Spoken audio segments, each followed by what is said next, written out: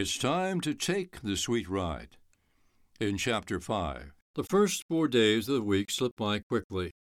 It had rained over the weekend, and Tommy was working hard cutting grass. Thursday came and went, and it was not until Friday that he made his way to the Browns on Apple Street. When he finished there, he drove around the curve and made his way to his newest customer's house. When he got to the point where he could see the house from the driveway, he didn't see anyone on the front porch. The garage door was opened again on the two-door garage, as it was the first time he was there, and still no car was visible. He drove the golf cart to the point on the driveway where he could lower the ramp and get the mower off his small trailer. The grass had grown tall because of the recent rain, and he decided to start working immediately. He had finished mowing and was using the weed whacker when he heard a voice calling, "Tom, there's iced tea on the porch when you finish." He looked up and saw the man sitting in one of the wicker chairs. He waved and went on with his work. When he was done, he pushed the riding mower up the ramp onto the trailer, secured the weed whacker, and made his way to the porch steps. He mounted the steps, went to the empty chair, sat down, wiped his brow on his sleeve, and said, "Really warm today. Thanks for the tea. I can really use it." He took a drink of the cold brew and sighed happily. "Raspberry iced tea is the best thing on a warm day. How was your week, Tom?" the man asked. "It's been very busy, sir. I thought we agreed that you would call me Reynolds and I would call you Tom." "I still have a problem with that. My dad and Mom taught me to treat others with respect. The military works because respect underlies all that they do. That's what my dad used to say." "Your dad is right about that, but friends can use each other's names, and I think we can be friends if we share a little bit about ourselves. What do you think?" Tommy thought this was a strange thing to say, but he said, "I suppose so. You said you knew my dad. I guess I'm wondering how that's possible. You look young, hardly old enough to have known him." "Looks can be deceiving, Tom. I'm older than I look, much older, in fact," the man said. "How old are you?" Tom asked. "Let's just say that people in my family age gracefully. The number is not important. How old are you?" "I was 14 not long ago. My dad was killed 2 weeks before my 13th birthday, a little over a year ago. I have trouble talking about him." "Believe me when I say I understand, Tom. Your dad is a hero. The other men who died with him are heroes, too. You have every right to be proud of your dad." Tommy had tears in his eyes. "I don't know about heroes, but I know that I wish he was here. He was the greatest dad in the whole world. We used to talk for hours about everything. He taught me so much. We went fishing together as often as we could. He showed me how to play basketball, baseball, football, and so many other things. He liked doing stuff outside, and I have no time for video games or staying inside when I can be out having fun. Heck, I don't even have a cell phone, and I don't want one either. I want to work and make money. He always told me to save for the future. That's what I'm doing. One day, when I'm old enough, I want to serve in the military. I want to be like him." The man named Reynolds said, "You are like him. You look so much like him, it's incredible. You even smile like he does. You keep talking about him like he's alive. Why do you do that?" Tom said, suddenly angry. "He is alive, Tom. He's just in a different place now," the man said. "Do you really believe that?" Tom blurted out, ready to stand up and leave. "Don't you go to church, Tom? Don't you believe he's in a far better place? Why did God take him from me?" "What kind of God would do that? Go on. Tell me why I should believe in anything like that." "My dad is dead." "Dead. That's all I know. He's dead." Tommy was ready to stand up and leave the porch when the man said, "I'm sorry. I've gone and upset you again. No one can force you to believe in anything. but you're wrong when you say you don't believe in God. That's not the truth. Your dad was a believer. If you're going to be like him, then you will be a believer too. His faith was as strong as a mountain. You know he shared his faith with everyone who would listen to him. He was like that. He wasn't ashamed of his faith. I know he talked to you about what he believed. You are his son. He loved you and your mom more than life itself. How do you know that? Tom demanded.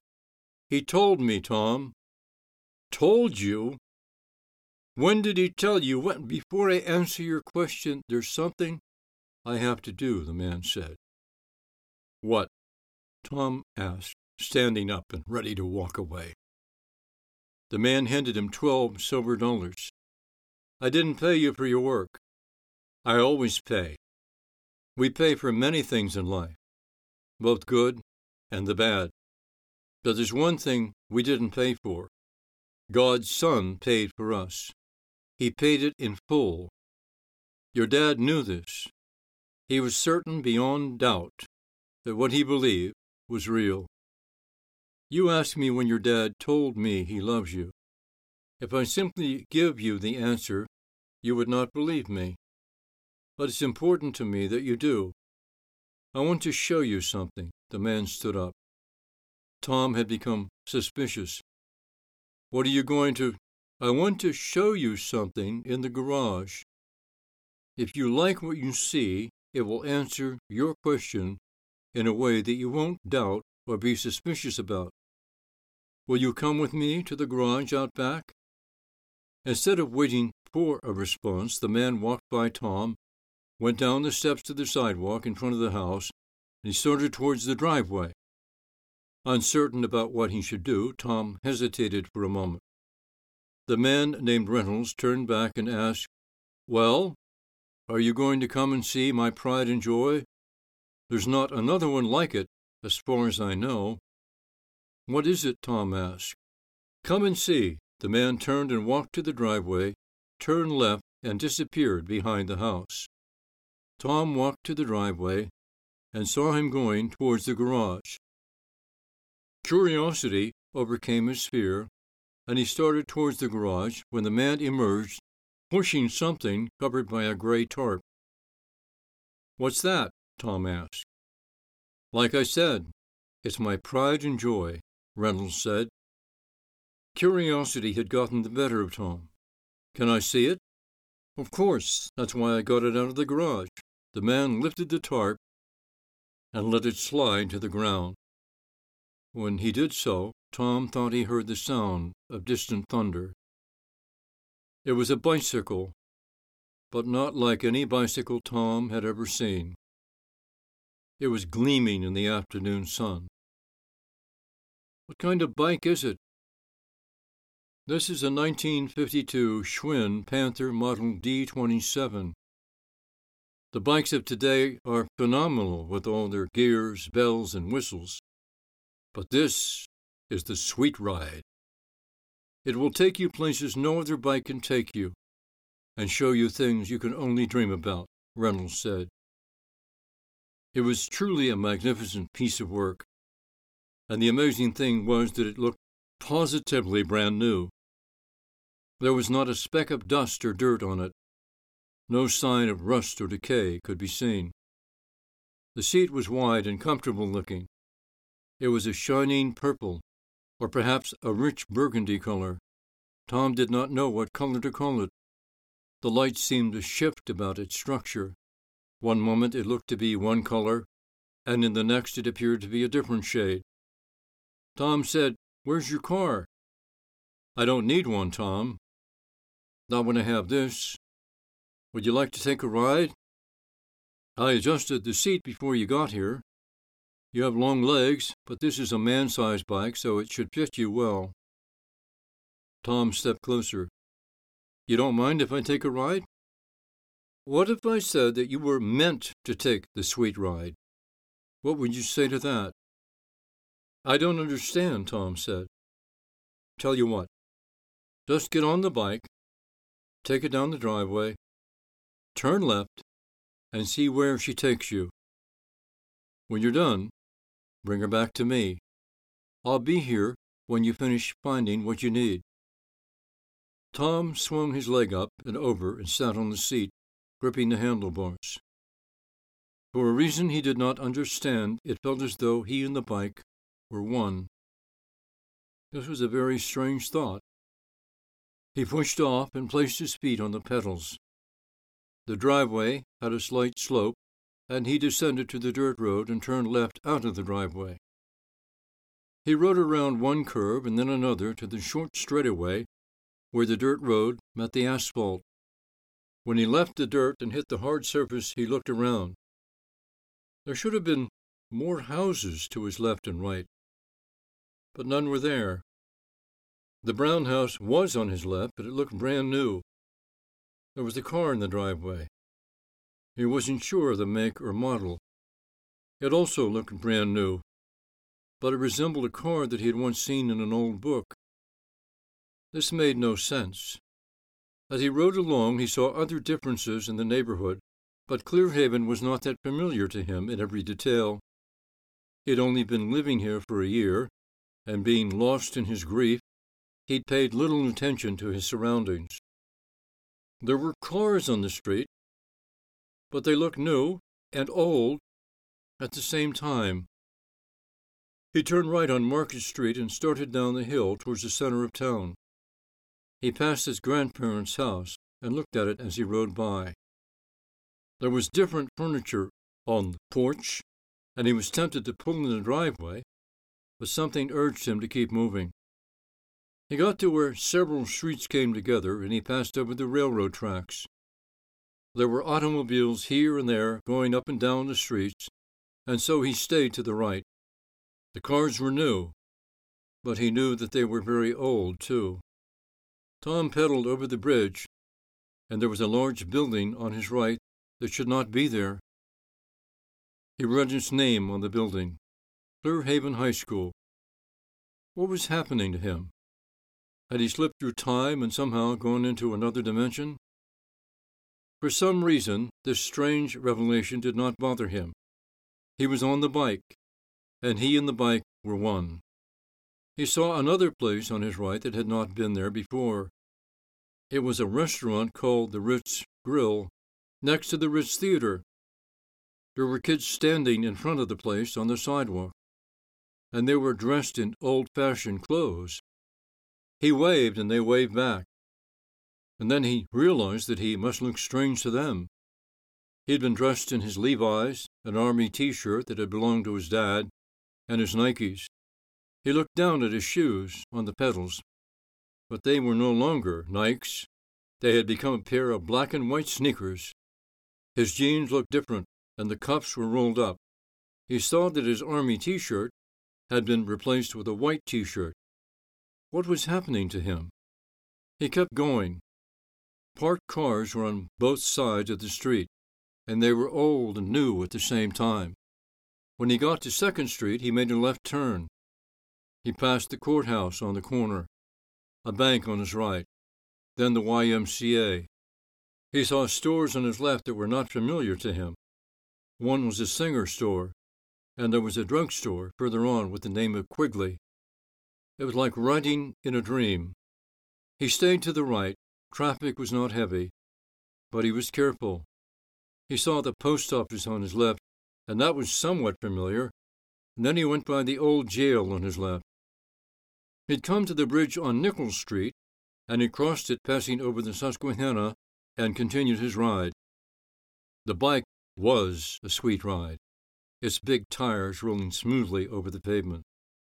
Somehow he knew where it was taking him, and he did not understand why. There was something waiting for him at the end of this journey, something important. His path led him to the Clearhaven Fairgrounds. Each year the Clearhaven Fair came to town for a week at the end of July and the beginning of August. It was a county fair, and it was the biggest event of the year. His parents had taken him to the fair as long as he could remember, and now the grounds were empty. The beginning of September was not far off. He rode by the exhibition hall that faced the back of the old football grandstand. On Fair Week, it was packed with people there to see the various shows and entertainers who came to town. The sun was high in the sky. When he rounded the side of the grandstand, he saw the track and the football field. Clear Haven had a new high school in the world Tommy lived in, and this was not his time or place, but he was not afraid. There were benches for the players aligned along the sides of the field. Someone was sitting on a bench at midfield on the side next to the track in front of the grandstand. No one else was about. Tommy stopped the bike. He sensed that what was about to happen was important. He got off the bike and pushed it along to an opening in the chain-link fence that separated him from access to the track. Tommy walked the bike over the track and towards the person sitting on the bench. It was a boy with his back to him. He did not turn around. Tommy moved forward, and the boy turned around at the sound. He jumped up and said, "Hey, that's my bike. Where did you get it?" Tommy said, "I borrowed it from someone to take a ride." The boy had medium brown hair, brown eyes, and looked to be about 10 years old. The boy said, "I had it at the playground last week and somebody took it. I've been looking for it everywhere. It looks exactly like my bike. I don't think there's another one like it in town. I haven't seen you before. Do you live in town? What's your name?" All of this came out in a rush of words. Tommy said, "I'm Tom. I live with my grandparents on the west side on Market Street. I've lived here about a year. What's your name? And how do you know it's your bike?" "My friends call me Ray. Look under the seat. You'll see the letter R printed under it. My dad wrote it there." Tommy bent down and looked under the seat. As Ray had said, there was the letter R neatly printed in black ink. "This makes no sense. A man gave me this bike to ride, but it's there all right. I don't know why he said it was his bike. It belongs to me. It's my bike. Dad and Mom gave it to me for Christmas. My dad's not home. He's a Marine. I really miss him." The boy looked very sad when he said this. Tommy felt for him. "I see you really miss your dad. I understand why you would want to get your bike back. You can have it," Tommy said. Ray stepped forward and put his hands on the handlebars. He said, "Thanks, Tom. I've been looking everywhere for it." "Are you in high school?" "Yes, I'll be a sophomore this fall." "What about you, Ray?" "I go to Leonard Grade Elementary. I'll be in 6th grade this year. I better get home now. My mom will be worried. Thanks for bringing me my bike. You know how to get home from here?" Tommy smiled and said, "Yeah, I've been coming here for the fair since I was a little kid. It's not far away. I'm glad you have your bike. I know you're missing your dad a lot. I miss mine too. Where is your dad?" "In Korea, in the war. I'm really scared for him," Ray said. He looked like he was ready to cry. Tom reached out and put his hand on Ray's shoulder. "What's your dad's name, Ray?" "Name is James. Mom calls him Jim. She misses him a lot, too. I just want him to come home, that's all."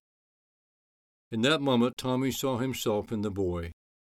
He saw the pain and the tears and the fear for his father. He realized how selfish he had been, not seeing the pain of others, and not thinking enough about his mother's pain. Here was a young boy who felt the same about his dad as Tommy felt about his. He could have said all that was in his heart about his loss, but he said, "I'll keep him in my prayers, Ray, I promise." The tears did come to Ray's face in that moment. He did his best not to cry, but there was no way he could stop the flood. He reached out and hugged Tommy, his sobs coming hard. Tommy's tears ran down his face. He was weeping for Ray and his dad, and for himself. The boys held each other until Ray finally stopped crying. He looked up at Tommy.